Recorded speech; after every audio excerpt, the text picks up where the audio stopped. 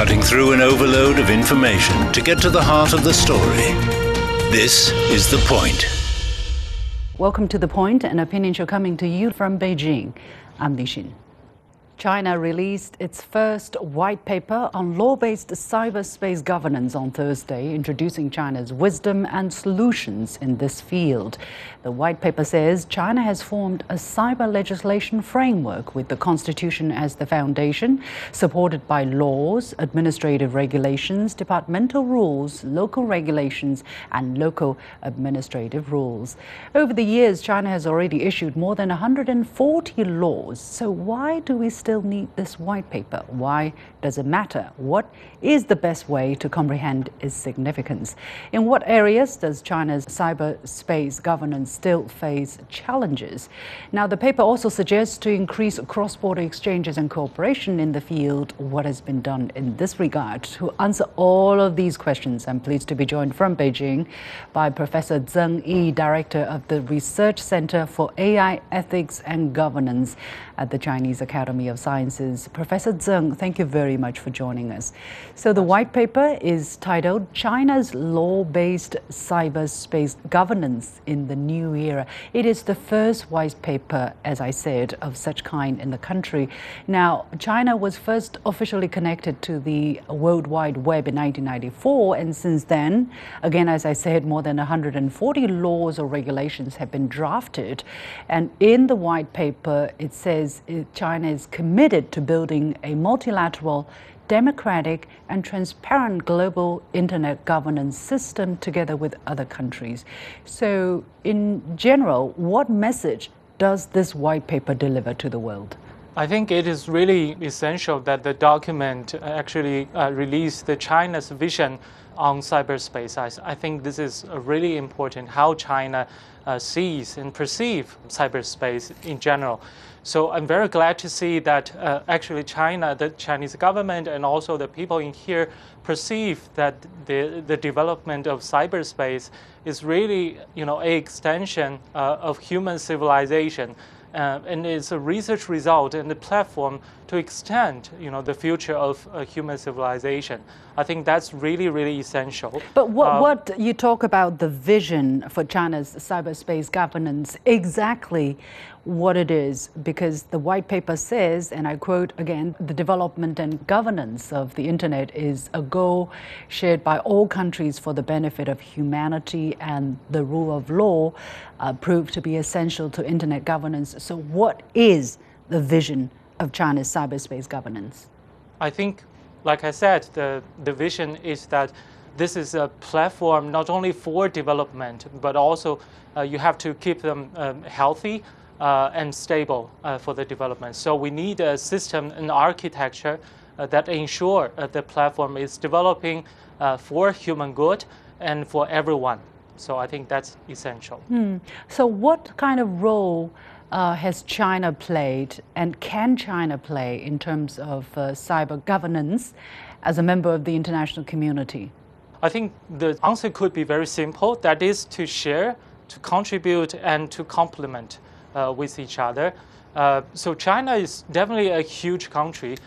So for development of the rule of laws, the system overall, actually you need top-down designs that goes for National People's Congress to develop the personal information protection law. Well, for some of the efforts, you have to do it in a bottom-up approach, just like the Shanghai and Shenzhen trying on data regulation and data securities. So you see that both of them are really effective in how to actually combine these different approaches and also different angles, just like what you mentioned, more than 140 documentation. Actually, they cover very different perspectives for cyberspace, like the network infrastructure, and also the data part and how to use it, and also for some vertical domain applications, how to regulate them.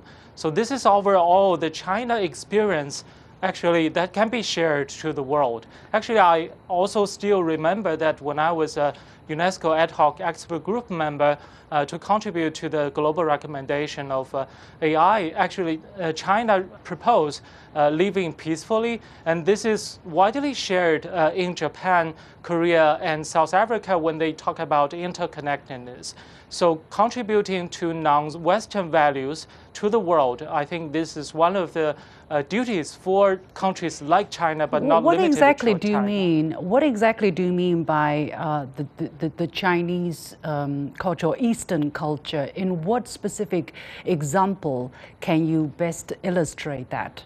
I think like living in harmony and human community of shared future that talk about the interconnectedness. Yes, but in terms of specific legislation, what can you say is something that is uniquely Oriental or Eastern that contributes, that complement the current structure in the world, or generally considered, standard legislation for the internet? I think the overall, so we argue about personals, individuals' rights on the web, but actually the Chinese culture talk about the network, the interconnectedness, that you're in this network, you're in this cyberspace together with other people. So your behavior and how you deal with these issues in cyberspace is a network effect, not only about yourself. So the interconnectedness and the relational self is actually some cultural perspective that China bring to the world. Specifically, can you give a little bit more details, for instance, in terms of personal data infringement or cyber violence? These are also problems that China is faced with, I think, as in other countries. How specifically has China dealt with these issues through legislation? What experience can we share with the world? Yeah. It's truly important, of course, to actually protect the personal data and information in the cyberspace. So this is why recently China, the National People's Congress released the personal information protection law to regulate them. But not only that, actually China, it's like 3 years ago, actually China also released the information protection for children. So I think that's a big step towards the vulnerable groups, which is essential trying. And also the China experience for governed APPs on the web is really something that need to be mentioned. Through these 3 years, the Ministry of Industry and Information Technology, they actually have investigated more than 3 million different APPs and found that 3,000 of them has to be put off the shelf for refinement before they release a much better version, because they have infringed on personal data protection. So I think that's very concrete efforts that China has been taken, and also this experience I think is fascinating for the world to learn from how to regulate the web APPs. In general. So how does the Chinese government strike the balance between guaranteeing personal freedom, including the freedom of expression, freedom of using all of these applications and internet platforms, and on the other hand, protecting the stability of the society, the safety of personal data, the children's rights, those of the underprivileged? How does China strike that balance? Is it a different game than what is done by governments in the developed countries? I still remember that when AI was introduced to recognize students in the classroom, that was one of the trying in China, but also all over the world. And then later, Ministry of Education in China says that you have to minimize the use of AI. If you don't really have to use them in the classroom, don't do it. So proportionality, that means you don't really need AI everywhere. So you need AI as necessary. So this is the proportionality principles is something that China has been experiencing and also contributing to the world. We shouldn't make AI everywhere. well necessary. And also you have to keep the data secure and safe as a social infrastructure. What about the state actor? For instance, the government, the public sector collected a lot of information during the COVID period. You know, people's whereabouts, their facial recognition, so on and so forth. What is happening to those data? Is China doing what it is preaching in terms of, protecting personal data? 4 ministries in China released the use of the data during COVID, and it announces that the data during COVID-19 has to be used just for these purposes. You cannot extend the use of these data after this period. So I'm very glad to see personally, I don't really have to use the health code now. Okay, time is short. Let me briefly touch on the latest catchphrase on everybody's lip, which is Chat GPT. We have the latest version, GPT-4, and we have the Chinese equivalent, which is called Wenxin Yiyan or Ernie Bot in some people's recognition. So what is China doing in addressing the challenges of IP protection in those applications? Because it's very subtle, right?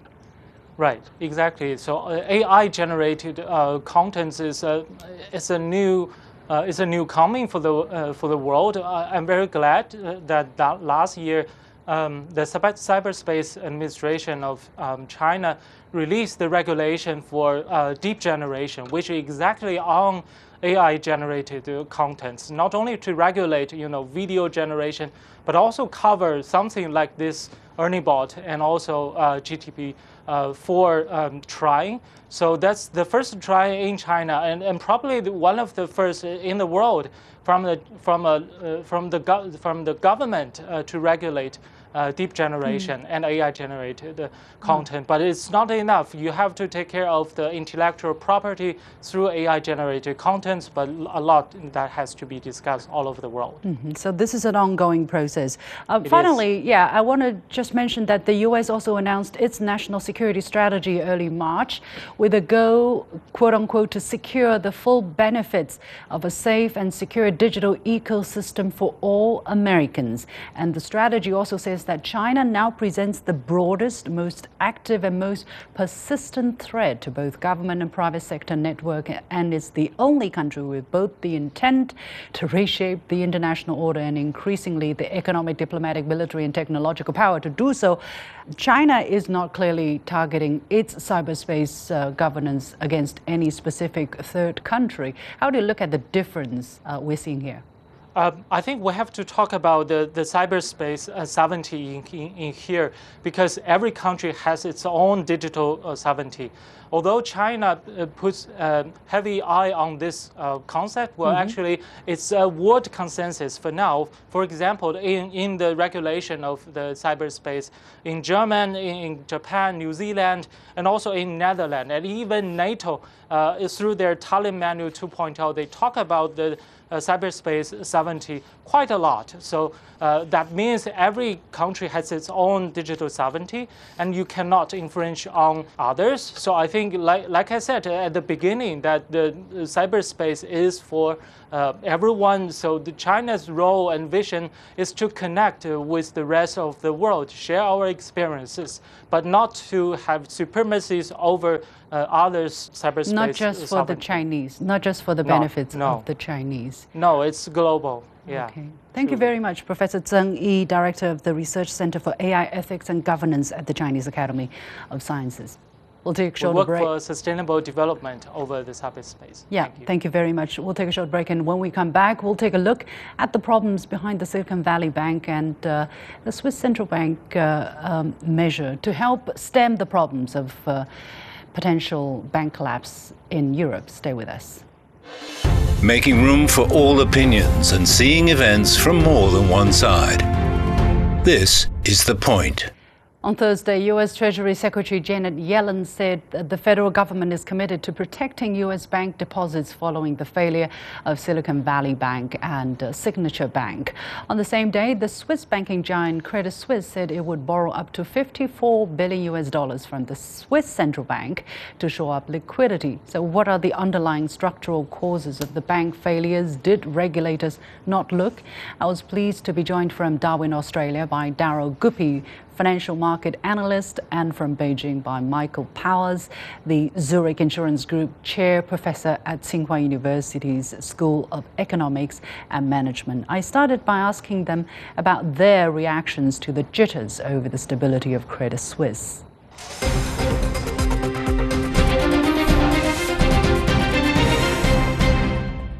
It's certainly a contagion factor driven by what's happening in the United States. It's a loss of faith in the system rather than an actual weakness. So the problems of Credit Suisse are very, very different to the problems that we saw with SVB in America and the other collapses that are taking place.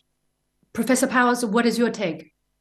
I would agree with Daryl that the problems of Credit Suisse are quite different, but they also have been on a longer term. That is, they've existed. People have known about these problems for a while. So it's different in a number of ways. But when people become concerned about bank failures in one place, they look for weaknesses in others. And I think that explains some of the attention that is being turned to Credit Suisse and the banking industry as a whole. All right. Well, while people are scrambling to find solutions or measures are being made to inject confidence into the sector, let's take a look at the underlying causes. The context has been, from my observation or understanding, is that the Fed has been inundating the system in central banks with cash, with money. And then there is this inflation that came up, which is the highest in recent times on record. And then in order to curb that inflation, the Fed and central banks started to hike interest rates in a very short period of time. And I understand that has led to the difficulty in some of the regional banks, because the simple formula is when interest rates goes up, the yields on bonds go down and vice versa. So that is the situation that SVB has experienced. How do you, Daryl, again, how do you rate my assessment of the situation, and how do you characterize the underlying issues that had led to SVB and Signature's collapse? I think you've summarised that very well, but there are some additional factors. This, in part, is a consequence of the 2020 Fed decision to reduce bank reserve requirements from 10% to 0. Now, that means that banks are not required to keep any amount of their assets, in other words, your deposits, in cash or liquid equivalents to be able to service requested withdrawals. So this is one of the reasons why even a minor bank run has the potential to be a disaster. But they experienced the 2008 bank. financial crisis. They would understand, and from common sense, you would understand when you have no requirement for deposits, the risk for bank run is very high.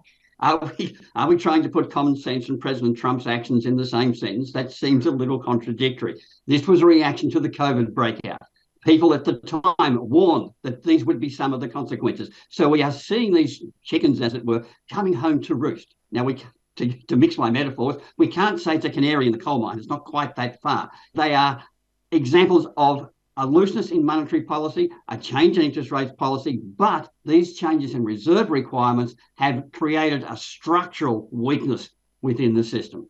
Professor Powers, what is your assessment of the importance of the different factors that we just laid out, the excessive liquidity, the control of the rates by force in a very, very short period of time, and the taking away of reserve ratio totally?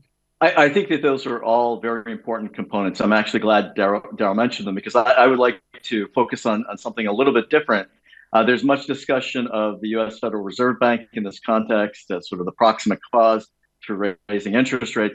I'd like to turn to the failure of the Federal Reserve Bank as a regulator of banks in the United States. It was the primary federal regulator of SVB. Now, there also was a California state regulator involved, but SVB had all sorts of red flags on its financial statements. It had grown in deposits very, very rapidly, from about 50 billion in 2018 to over 220 billion in 2022. This is a number one signal for financial services regulators. I'm a former insurance regulator. This is something that you when there's a very, very rapid growth, you keep a close eye on that particular firm.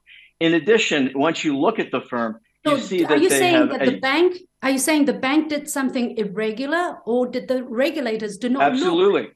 Well, both. The bank had placed itself in a very risky situation. It had a very a very high proportion of non-retail depositors. That is, retail depositors would be the ordinary people whose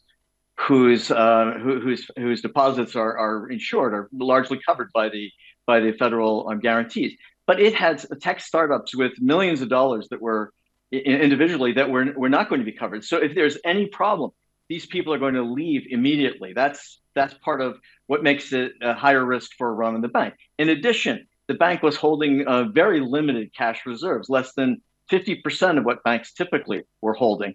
And then finally, it had made a decision to invest a huge amount of its assets, the bank that is, more than 50% of its assets, in long-term risk-free bonds, which might seem fine at the time that they did it, but they locked themselves into it with this group of non-retail depositors, so that if there are any kind of rise in interest rates, they were at extremely high risk of a problem. I understand, but when you have interest rates at persistently low levels, even sub-zero levels, isn't it a natural thing to do for some banks to seek higher yields and invest in these things, not foreseeing that the interest rate will go up, so much so quickly? Okay, first of all, it might be an ordinary or very reasonable thing for a layperson to do that, yes.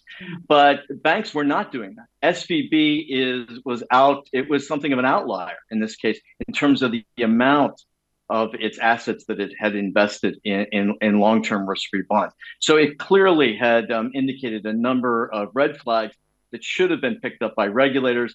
The California regulators had the primary responsibility, but state regulatory agencies are often underfunded. Really, the Federal Reserve Bank should have noticed. This is a very large bank. They should have been paying attention to. All right. Daryl, do you think SVB is the only bank or one of the few banks that were doing this, or potentially there are other cases that are just not known, that had not, blown up yet? And how about other regulators in other states of the United States? I think there are two aspects of this.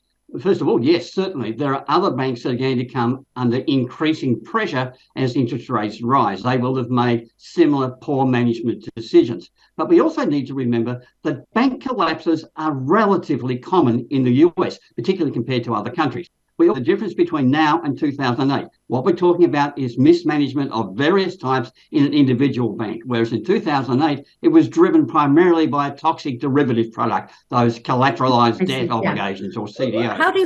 How do you look at things going forward? I mean, for instance, first of all, the Federal Deposit Insurance Corporation has decided to back all uninsured customers. That, some say, is going to lead greater instability in the banking system. Do you think that is the case? This is one, Daryl. And secondly, there are people who are saying when rates are controlled in the market, more problem is going to be exposed. First of all, we need to remember that federal deposit insurance does not fully apply to business accounts. It applies to personal accounts, and even then, where business is able to sneak around the regulations, the amount that's covered is pretty small, $250,000, I think, from memory. So if you've got a $25 million loan from the bank or a relationship, that's not going to save you.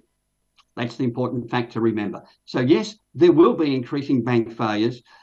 What's important is how many banks come to the rescue of those bank failures so that the burden on the state coming to the rescue is reduced. At this stage, we don't see it being a repeat of 2008. Yes, there'll be nervousness. We're in a scary movie. Every movie, we're ready to nervous, we're ready to jump when something jumps out beside us. It exaggerates any type of problem that's already existing in a bank. And we saw that with Credit Suisse overnight, and that's going to work through financial system in relation to banks in particular over the next few days. And Professor Powell, your take, briefly? Yes, I agree with what Daryl has said. In fact, if it were not for the fear that these depositors of SVB had, the bank might have continued to survive. If, for example, President Biden, had foresight, or he could see the future and had made a statement a week before that all of these accounts would be covered regardless of whether they exceeded the $250,000 limit or not, there would have been no need for the run on the bank, and it could have persisted. So it's very different in that I think fear and the principle of a run on the bank, and this could occur in other places. That is a much bigger component than what we saw in 2008, where there were really systemic problems with risk that was being ignored and not recognized by rating agencies, not well understood, and not well insured. Finally, Darryl, the problem is still there. I mean, the Fed and central banks are still likely to continue to raise interest rates because inflation is persistently high, and yet financial institutions are put into this situation. By the way, the printing money to solve problem formula seems to have is still in place. How do you look at the underlying dilemmas that are not addressed at this moment? One might call it US-style destructive capitalism, in the sense that the rise in interest rates is going to strangle the weakest in that sector. And the hope is that provides merger and acquisition opportunities for other banks to buy out those weaker banks. What we have to be careful of is that those companies, particularly in the tech-heavy sector, who have been impacted by the SVB collapse, is that they will need to refinance. And that becomes more expensive as interest rates rise. That's going to have an impact on the trajectory and the momentum of tech development in the United States. And that's probably the most important outcome of what's happening at the moment, rather than a general weakness within the banking sector. Okay, we have to leave it. That time is up. Many thanks to Darryl Guppy, financial market analyst, and Michael Powles, Zurich Insurance Group Chair Professor at Tsinghua University School of Economics and Management.